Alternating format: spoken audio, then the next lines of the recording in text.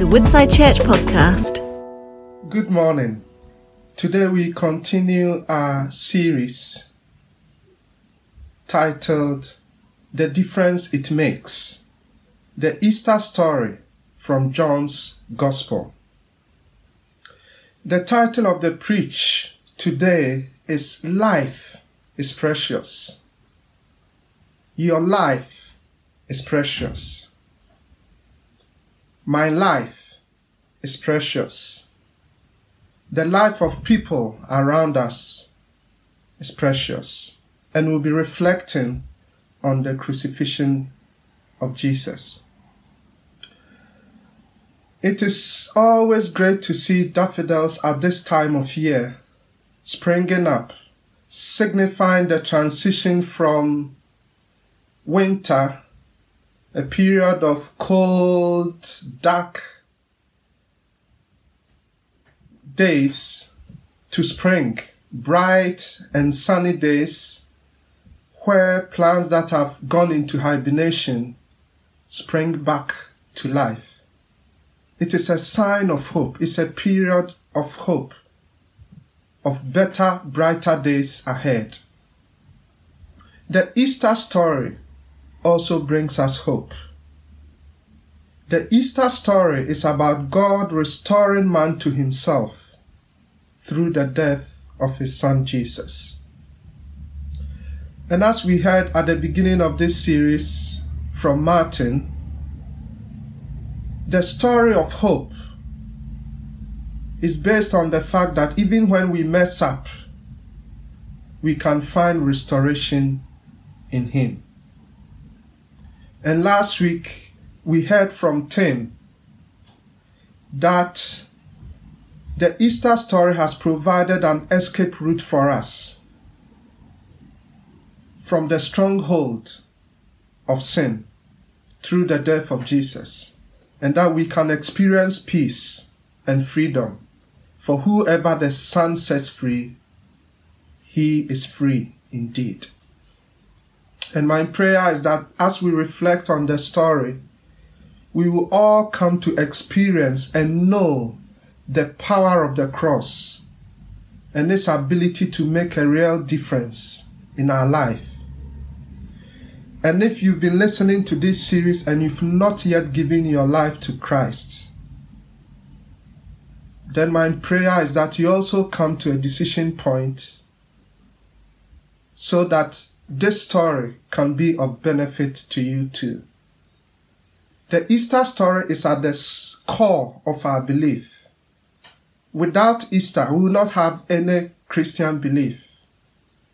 And therefore, it's important that we grasp the truth in this story that has brought us from a place of hopelessness to a place of hope through the death of Jesus.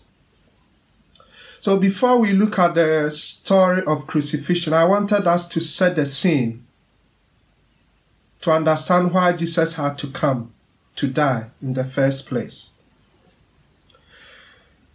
Now, the first point I want to make is that the origin of life itself is in God.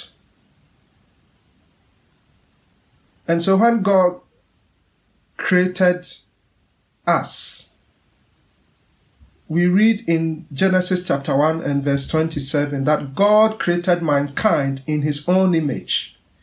In the image of God, he created them. Male and female, he created them. So you are an image of God. That was the purpose. That was the intention. I am an image of God. Your children are, your relatives are, everybody you see around bears an image of God because we are his creation. We all descended from his creation. But along the line, something happened. Disobedience came in, and that led to separation between God and man. And that disobedience, you can read from Genesis chapter 3, led to Adam and Eve being banished from the garden and leading to a separation between God and man. We turned our own ways, as we see in Isaiah chapter 53, that we were like sheep that have gone astray, each sheep going its own direction and doing whatever they pleases. There was no moral compass then. Everybody defined truth. Everybody defined morals that seized them and then went with it.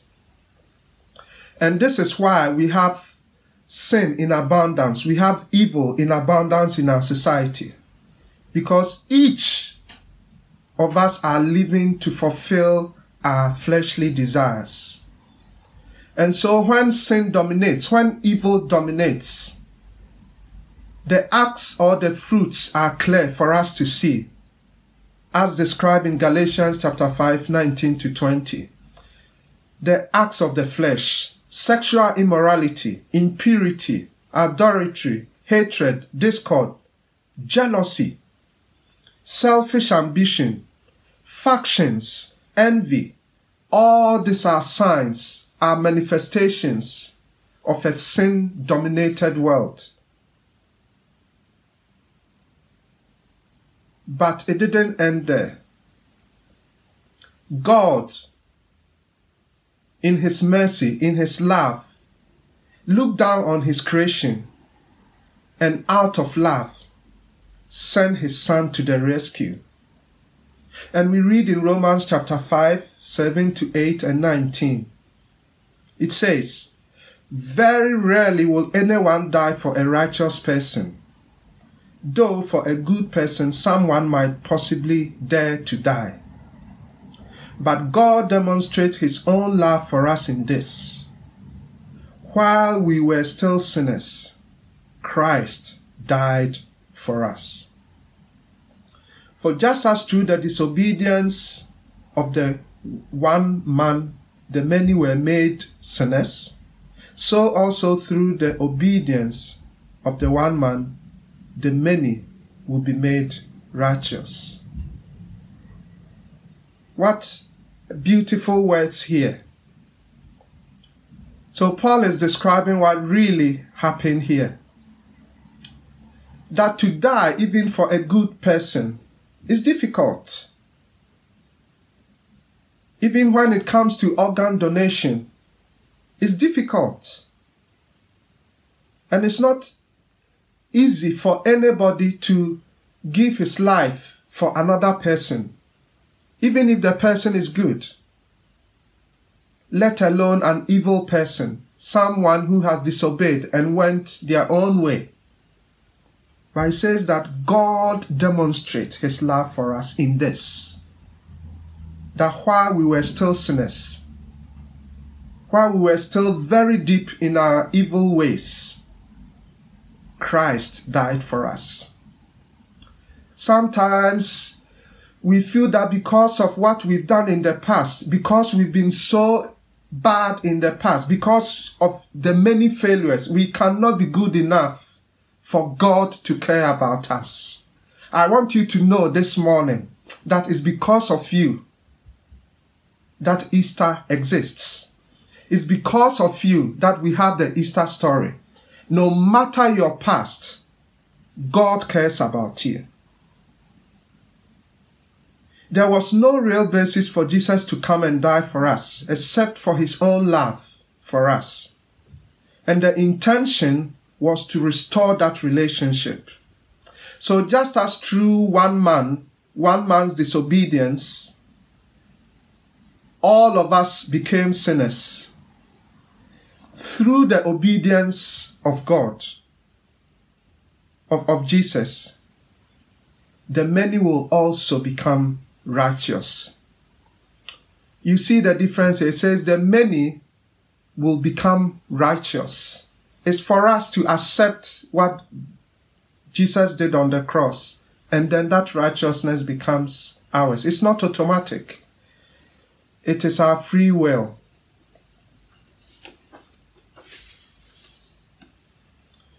Now to the crucifixion story. Jesus' love for us led him to the cross. And so if you are wondering why he died such a shameful death, is because of you and me. And we have Vicky reading the story of the crucifixion from John chapter 19, 16 to 42. So let's listen to the story. I'm reading from John chapter 19, verses 16 to 42. The crucifixion.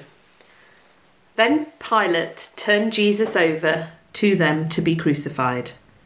So they took Jesus away. Carrying the cross by himself, he went to the place called Place of the Skull, or in Hebrew, Golgotha. There they nailed him to the cross. 2 others were crucified with him, one on either side, with Jesus between them. And Pilate posted a sign on the cross that read, Jesus of Nazareth, the King of the Jews. The place where Jesus was crucified was near the city, and the sign was written in Hebrew, Latin, and Greek, so that many people could read it. Then the leading priests objected, and they said to Pilate, change it from the King of the Jews to, he said, I am King of the Jews. Pilate replied, no, what I have written, I have written. When the soldiers had crucified Jesus, they divided his clothes among the 4 of them. They also took his robe, but it was seamless, woven in one piece from top to bottom. So they said, rather than tearing it apart, let's throw dice for it. This fulfilled the scripture that says, they divided my garments among themselves and threw dice for my clothing. So that is what they did. Standing near the cross were Jesus' mother and his mother's sister Mary, the wife of Clopas, and Mary Magdalene. When Jesus saw his mother standing there beside the disciple he loved, he said to her, dear woman, here is your son. And he said to this disciple, here is your mother. And from then on, this disciple took her into his home. Jesus knew that his mission was now finished, and to fulfill scripture, he said, I am thirsty. A jar of sour wine was sitting there, so he soaked a sponge in it, put it on a hyssop branch, and held it up to his lips. When Jesus had tasted it, he said, it is finished. Then he bowed his head and gave up his spirit. It was the day of preparation, and the Jewish leaders didn't want the bodies hanging there the next day, which was the Sabbath, and a very special Sabbath because it was Passover week. So they asked Pilate to hasten their deaths by ordering that their legs be broken. Then their bodies could be taken down. So the soldiers came and broke the legs of the 2 men crucified with Jesus. But when they came to Jesus, they saw that he was already dead, so they didn't break his legs. One of the soldiers, however, pierced his side with a spear, and immediately blood and water flowed out. This report is from an eyewitness giving an accurate account. He speaks the truth so that you also may continue to believe. These things happened in fulfillment of the scripture that say, not one of his bones will be broken, and they will look on the one they pierced. The burial of Jesus. Afterwards, Joseph of Arimathea, who had been a secret disciple of Jesus because he feared the Jewish leaders, asked Pilate for permission to take down Jesus' body. When Pilate gave permission, Joseph came and took the body away. With him came Nicodemus, the man who had come to Jesus at night. He brought about 75 pounds of perfumed ointment made from myrrh and aloes. Following Jewish burial custom, they wrapped Jesus' body with spices in long sheets of linen cloth. The place of crucifixion was near a garden, where there was a new tomb that had never been used before. And so, because it was the day of the preparation for the Jewish Passover, and since the tomb was close at hand, they laid Jesus there. Thank you, Vicky. So the crucifixion was a Roman form of execution. The condemned were forced to carry their own cross and paraded across the principal streets so that they act as a deterrent for others. And the method of execution varied. Sometimes people were nailed to the cross, sometimes they were tied as well. And it was a very slow and painful death. And until Jesus' death, there was a complex, unending system of sacrifices to atone for the sins of man. Sin separated us from God, and the only way we could get close to God was the atonement of our sins through the blood of animals. And because this was continuous, it kept, every time there was sin, there needed to be sacrifice. But the true story is, the great news is that Jesus became the final and ultimate sacrifice for sin. The word "it is finished" that is used in these verses we read means paid in full. Jesus came to finish God's work of salvation, to pay the full penalty of our sins. Hallelujah. And therefore our sins are paid in full. The sins that we've done in the past, those that we are aware of, those that we are not aware of, it has all been paid in full. Now, the death of God's love for us is demonstrated on the cross. The King himself, he who knew no sin, came into the human form, endured suffering for our sake, so that we will come into a restored relationship with God.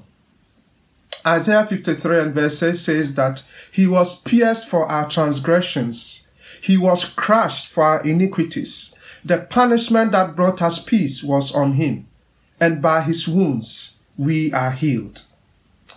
1 Peter chapter 2 verse 24 to 25 reads, He himself bore our sins in his body on the cross, so that we might die to sins and live for righteousness. By his wounds you have been healed. For you were like sheep going astray, but now you have returned to the shepherd and overseer of your faith. Such a beautiful verse describing what the cross has done for us. That we are no more strangers, but we have returned to the shepherd and overseer of our souls. And what difference does the crucifixion make? The first point is that your life matters to God. It took him to the cross. Because of God's love for you, he was willing to come down in human form to endure the shame and pain of death on the cross, to reconcile you to God. Why? Because you matter. Your life is precious to him. Remember, he is the origin of life. He created you. And God knows you by name. We know the story in Luke chapter 15 and Luke chapter 15 around the story of the 99 sheep versus the lost sheep. The shepherd left the 99 to go and look for the lost one, to bring the lost into his fold. God cares about you as an individual. He knows you by name. He knows all the details about your life, all your failings. And if it was only you, God would have still come to die on the cross because he cares about you. You are precious to God irrespective of your shortcomings. That is the second point I want to make. And your worth in life is not dependent on what you have done or not done, but on what Jesus did on the cross. How he sees you is not dependent on what you've done. It's not dependent on all your weaknesses. It's not dependent on your failings, but is dependent on what he did on the cross. During his ministry on earth, he was very interested in people despised and rejected by society, like Zacchaeus and the Samaritan woman. God loves you irrespective of our shortcomings. He came to die so that he can fix those shortcomings. Allow him into your life today, for he came because of you.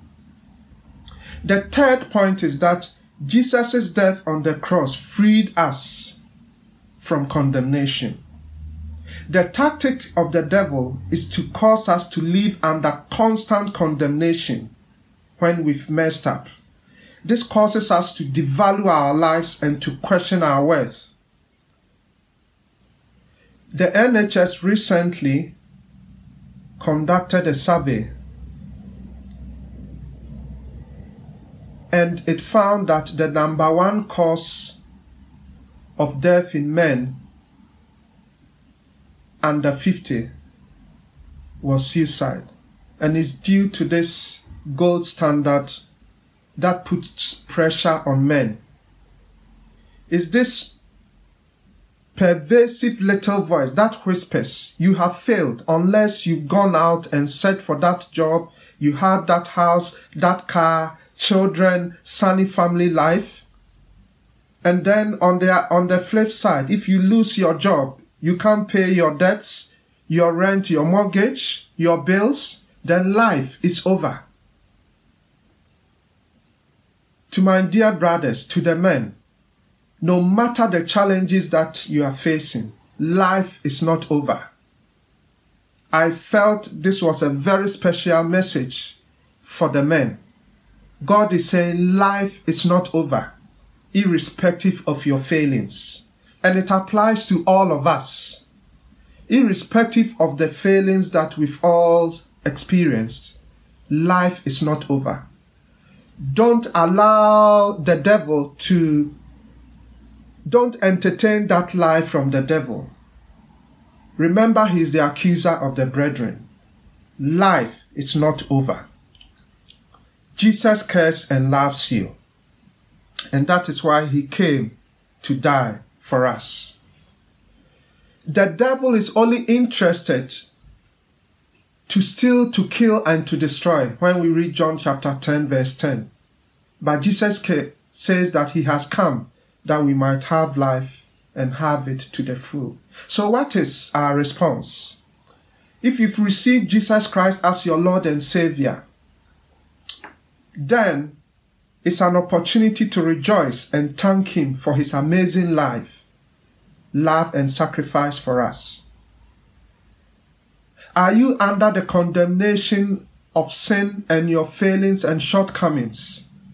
Know that there is no condemnation for you if you are in Christ. Jesus paid the price. He paid it in full, and it is finished.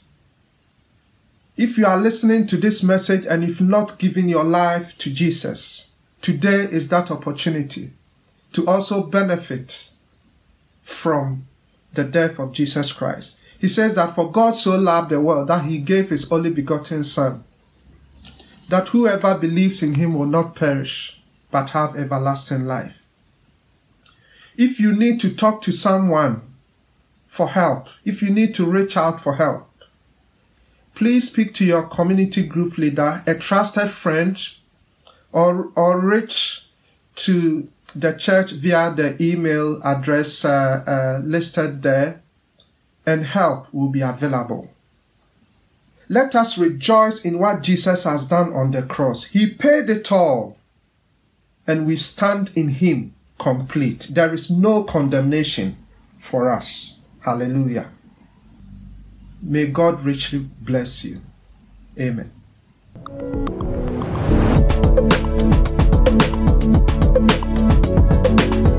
You have been listening to a Woodside Church podcast. For more information, visit woodsidechurch.com.